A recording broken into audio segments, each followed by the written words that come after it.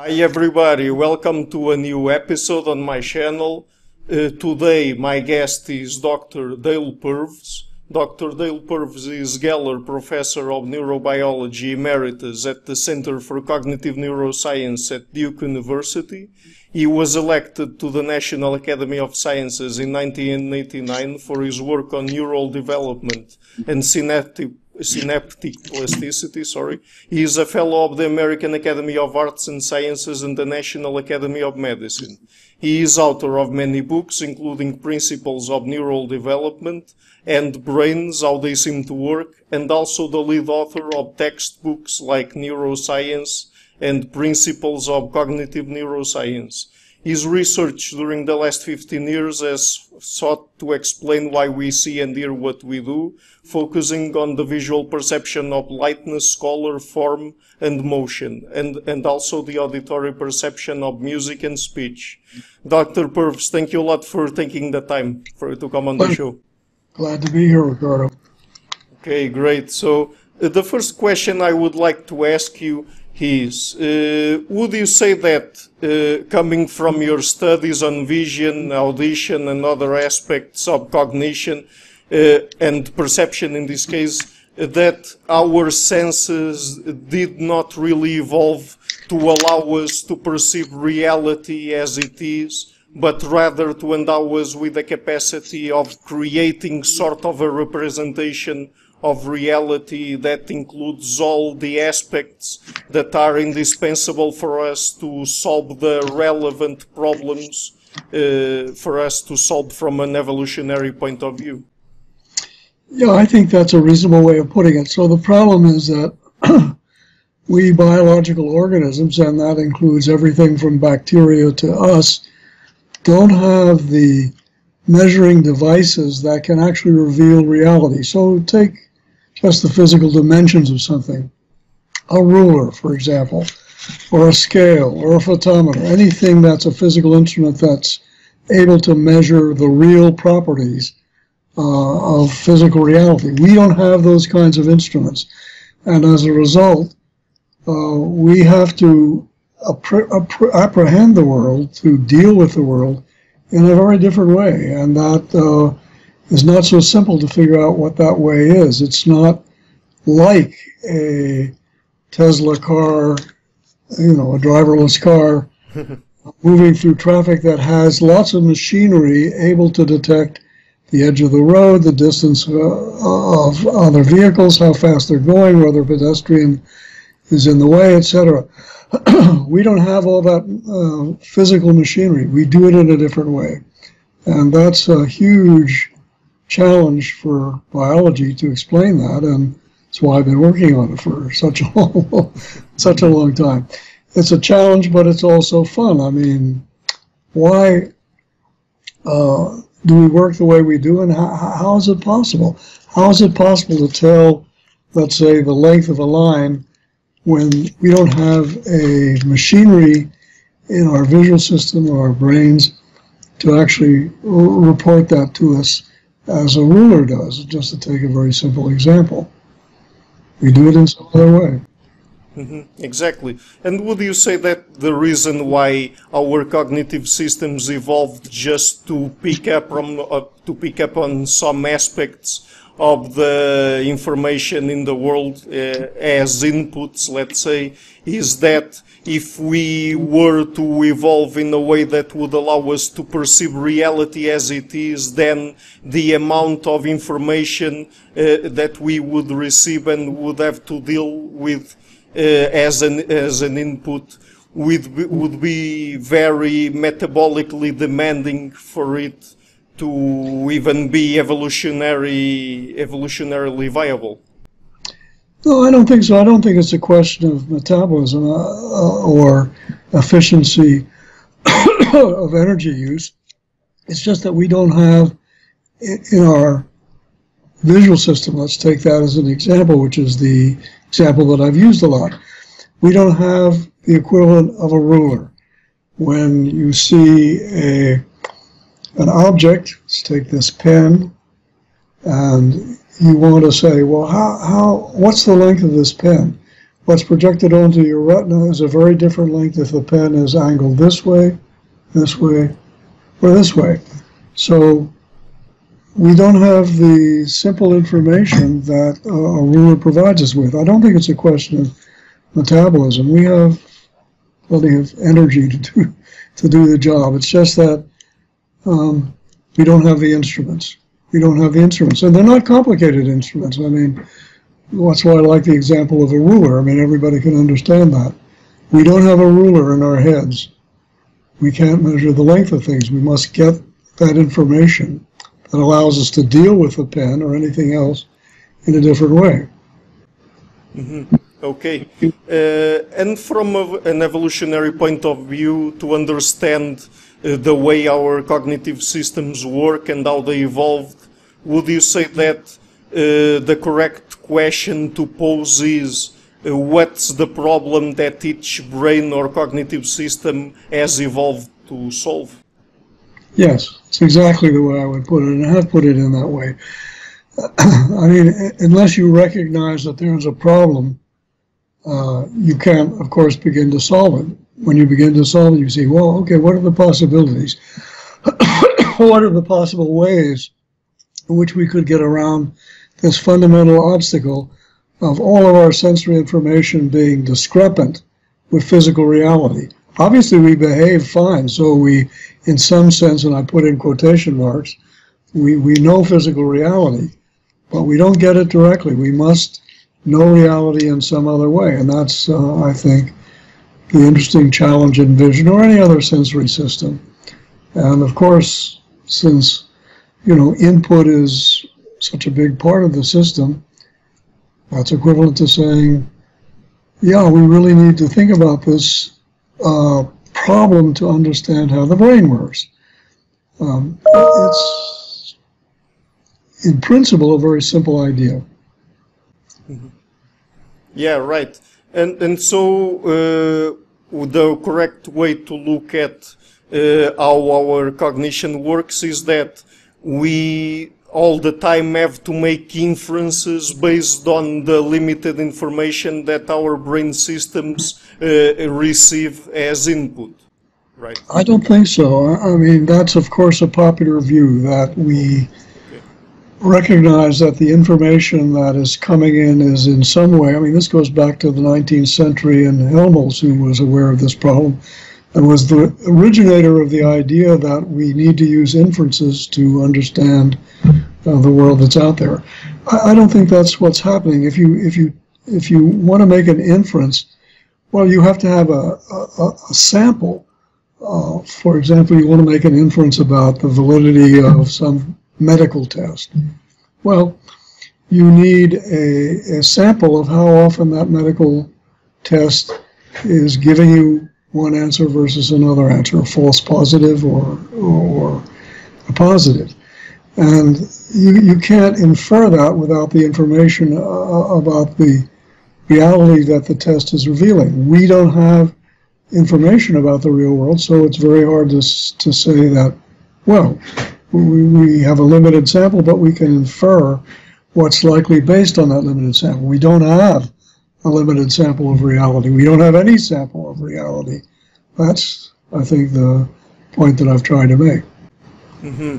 Okay, now I understand. So, and how do we make sense of both the fact that the nervous system already has a lot of determined innate structural organization by the time of birth, but that it also allows for a certain degree of flexibility via phenomena of neuroplasticity? Yeah. Again, that's a very basic question. So for me, evolution is the great teacher, and if you compare the limited ability of our brains through plasticity to learn in our lifetimes, of course we learn stuff. You've learned stuff, I've learned stuff, we've all learned stuff. But the process that's doing the heavy lifting, the mechanism that's doing the heavy lifting is, of course, evolution. So our life on Earth has been present for about 3.5 billion years.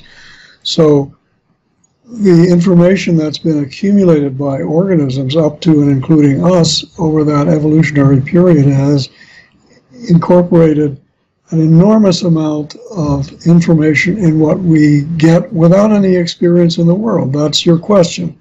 Why, how is there information in the brain at birth? There's a huge amount. Obviously, the brain has an intricate structure and is enormously well prepared to deal with the world it's going to find. That's done through evolution.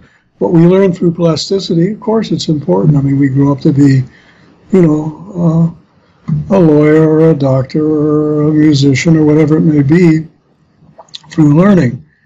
You know, it's just a trivial example of many, many things that we learn. But that pales quantitatively in comparison to the evolutionary learning that all of us bring into the world. Exactly. And so, does it mean that we come innately equipped with cognitive modules or cognitive systems that already contain information, either in terms of structure or even biochemically, encoded in a way or another about the type of problems or the type of information they will have to deal with? Sure. I mean, I think that's obvious from looking across the range of extant animals in the various animal kingdoms. So, you know, we are obviously prepared for the world as we find it, but the variation in what, you know, a mouse needs to know, a gorilla needs to know, Homo sapiens need to know, that's enormously different. They all have a niche, they all have to survive in that niche, they have information that prepares them to survive in that niche. It's very different. I mean, one, I think, way to think about the very large gap between human brain operation and the operation of, let's say, the brain of a mouse, is that we have learning through culture. So the information that's been accumulated through culture, we can learn as you and I have learned in school to do whatever we want to do. That's very different. Other animals have a very limited cultural capacity. We have a lot. Culture is based on social learning. Other animals have some degree of culture, whether it's crows or monkeys or other species, but we do that in spades. We have an enormous capacity for cultural learning, and that makes us different in the sense that we don't have to inherit all our knowledge through evolution. We pass it on through books, Google, whatever. Okay. And so this information that animals come innately equipped with, is it related to what people who study animal behavior usually call fixed action patterns that we would vulgarly call instincts? Yeah, I mean, those are all tricky words that need to be defined. I mean, fixed instinct patterns might be better thought of as reflexes. But yeah, I basically agree with what you're saying. I mean, you could call them, give them various names, but they amount to the same thing.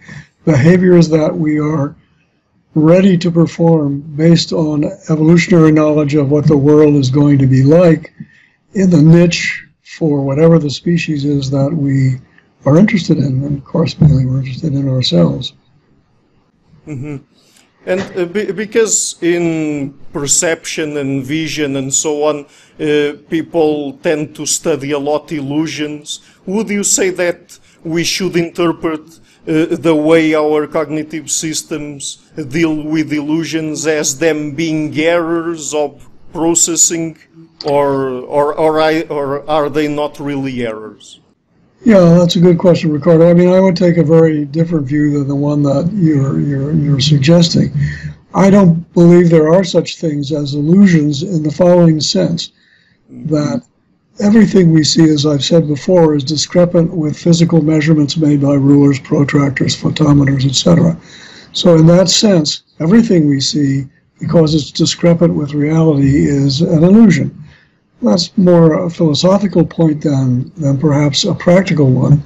But I think people's interest in illusions has thrown them off the track of understanding what's really going on. What's really going on is that we have a huge problem, and it's not because we're sometimes fooled by a particular stimulus that a psychologist has prepared to amaze their students. We're fooled all the time, in a sense, because we don't have the, as I've said already several times, we don't have the instruments to measure reality. So we never see reality. We see what the brain makes up that allows us to behave very well in the world, but it's not reality. So illusions is a tricky word, and when I say I don't believe in them, I just think it is a way of getting around the problem or avoiding the problem that is really an obvious one. We don't see reality. Everything in that sense is an illusion. Is that a philosophical point? Yeah, it's a philosophical point, but it's important to see it, because if you don't see it, well, then you spend your life looking at particular effects that you're misinterpreting. You're just looking at them in the wrong framework, thinking that they are errors of perception. They're not errors of perception. That's the way we see. That's the way we hear. Mm-hmm. Okay, and I would also like to ask you, because I think this is a very important thing for people to understand. There isn't really any direct connection between perception and behavior, because people usually have this wrong idea that, for example, just to give a very quick example, when they're driving their car, most of their action is automatic after they've done their learning, right? And so they don't really have to be consciously aware of what's in front of them, let's say, to keep performing their basic automatic behaviors in terms of driving the car, but even so, they still have to have their eyes open, otherwise they would have an accident, right? So it's a bit tricky to understand these things. It is a bit tricky. I mean, that raises the problem of consciousness, which again, I think is a very difficult one, but I think the point you're making is absolutely valid, that we are conscious of very little of what we're doing in our daily lives. We're doing automatic things, and that means we're perceiving them perfectly well. We stay on the road when we're driving our car, even though we're thinking about something very different, the fight we had with our wife last night, or whatever it might be. And that makes, I think, again, a very fundamental point, that consciousness is kind of overblown, the idea that you have to be consciously aware of something to generate behavior. I regard perception as behavior. A lot of people think that, again, kind of a textbook misconception is that behavior boils down to a motor action, that's what behavior means, doing something with your, the movement of your body in space and time. I think that's wrong. I mean, a behavior is any response to a neural stimulus. Perception is a behavior. Emotion is a behavior. Lots of categories of behavior exist in addition to just, motor behavior. So again, one has to think a little bit more broadly about the situation that we're in. Okay, I understand. And could you just please explain the concept that you developed in a recent paper of yours that is explaining, in this case, vision, but it perhaps could be perception in general, in wholly empirical terms? What do you mean by, that expression? What I haven't said in answer to your good questions is, okay, if we don't have the instruments to measure reality, and yet we behave as if we know reality, even though we don't, how are we doing that? Obviously, there's some mechanism that enables us to get along in the world and not kill ourselves quickly. And the idea of empirical accumulation of information is both simple and complex. The simple way of thinking about it is we depend on whether any behavior we execute, any perception we have, any emotion we have, any motor behavior we have, whether it works or it doesn't work. If it works, the circuitry that underlies it, we keep. If it doesn't work, I mean, this is evolution by natural selection. If it doesn't work, we get rid of it.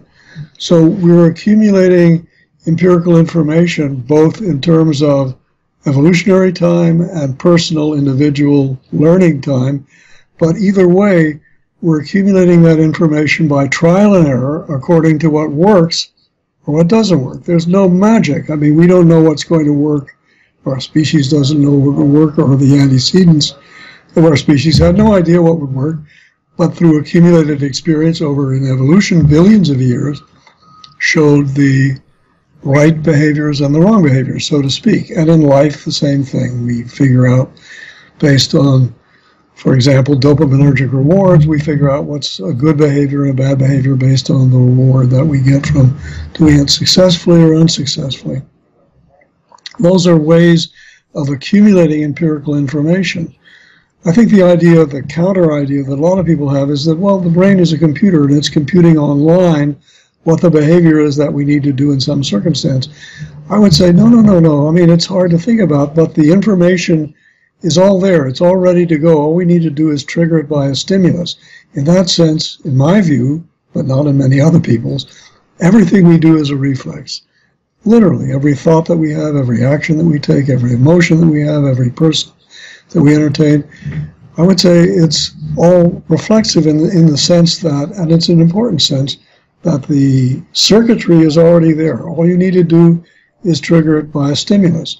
Stimulus triggers a certain reaction. That's what we do. And that's why I would say the brain is all about making associations. You know, I think I've said this many times to students that for most systems, organ systems that we have, there's a principle. The heart pumps the blood, the lungs oxygenate the blood, the digestive system provides nutrients from the foods we consume. There's no principle equivalent so far to what the brain does. What is it doing? Well, I would say it's just making associations based on the accumulation of empirical information. What works stays, what doesn't work goes over evolutionary and individual time. The result is a massive bunch of associations in our heads that enable us to do incredible things, but they're all based on a very simple associative mechanism. Again, that's a minority opinion, but you asked me, so I'm telling you.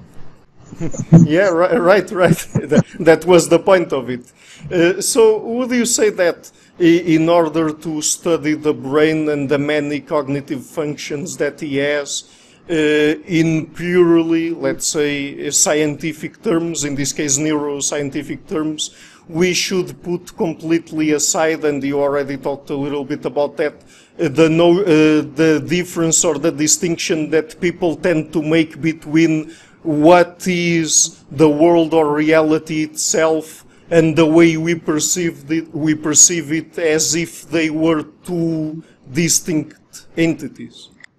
Yes, I think that's a good way of putting it. I mean, it's inevitable that we look out the windows. I'm doing now, oh yeah, there's trees and flowers and stuff out there.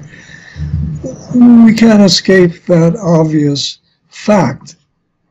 Fact in the sense that our subjective experience is telling us every moment of every day, that's what's happening. We're experiencing the real world based on our sensory apparatus, but the reality is it's not happening.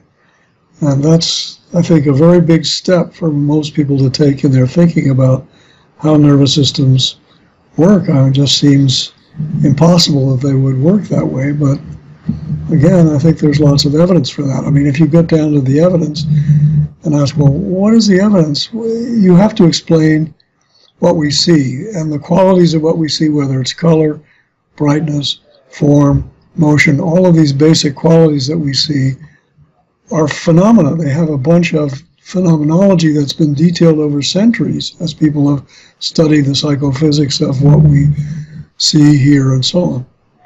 If you can explain that phenomenology in terms of empiricism, fine, you make the case. If you can't, you fail. Well, a lot of that phenomenology can and has been explained in terms of empirical accumulation of information that's not about reality, it's just about what works. Exactly, and this last question will perhaps be a little bit philosophical, but... It's all philosophical.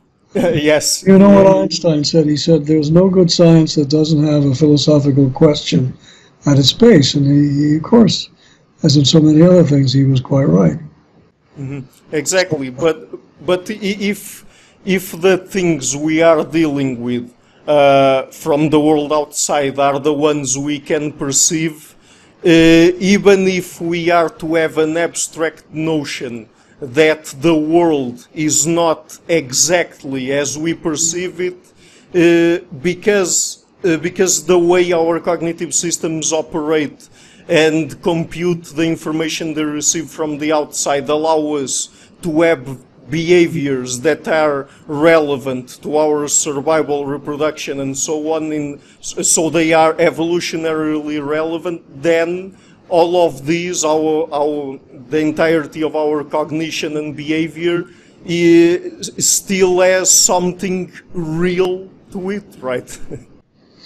Well, I mean, the neurobiology is real enough. What's not real is the assumption that we are experiencing the physical reality of the world as it's measured. We never do, and that's easily demonstrable in so many ways, as I pointed out in lots of books and papers and stuff.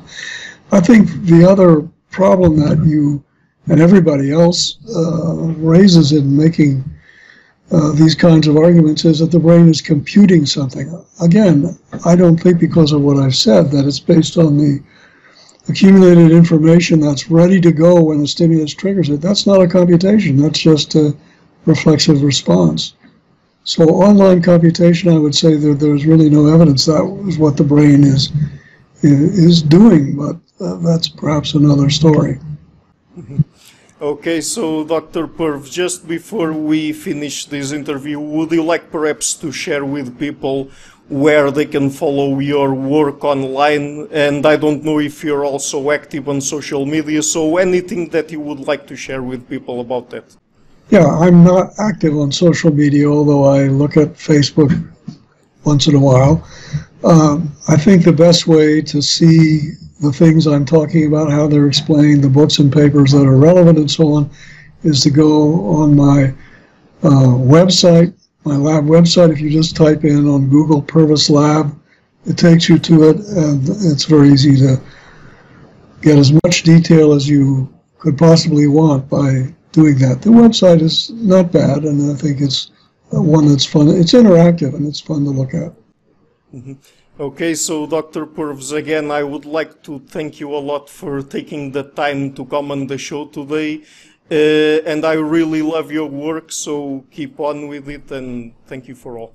Thank you, Ricardo. It's a pleasure. It's always fun to talk to somebody who's thinking about these things, and you're obviously thinking about them pretty deeply. Thank you. Okay, thank you a lot. Hi everybody, thank you for watching this interview until the end. As you might have noticed, I've started this channel last February and I've been putting out regular interviews with academics and intellectuals from a variety of fields. To keep the channel sustainable, I would like to ask you to please visit my Patreon page and to consider making a pledge. Any amount, even $1, would already be a great help. Otherwise, and if you like what I'm doing, please share it, leave a like and hit the subscription button. I would also like to give a huge thank you to my patrons Karen Litzke, Anne Blanchett, Peralga Larson and Lau Guerrero. Thank you very much for all.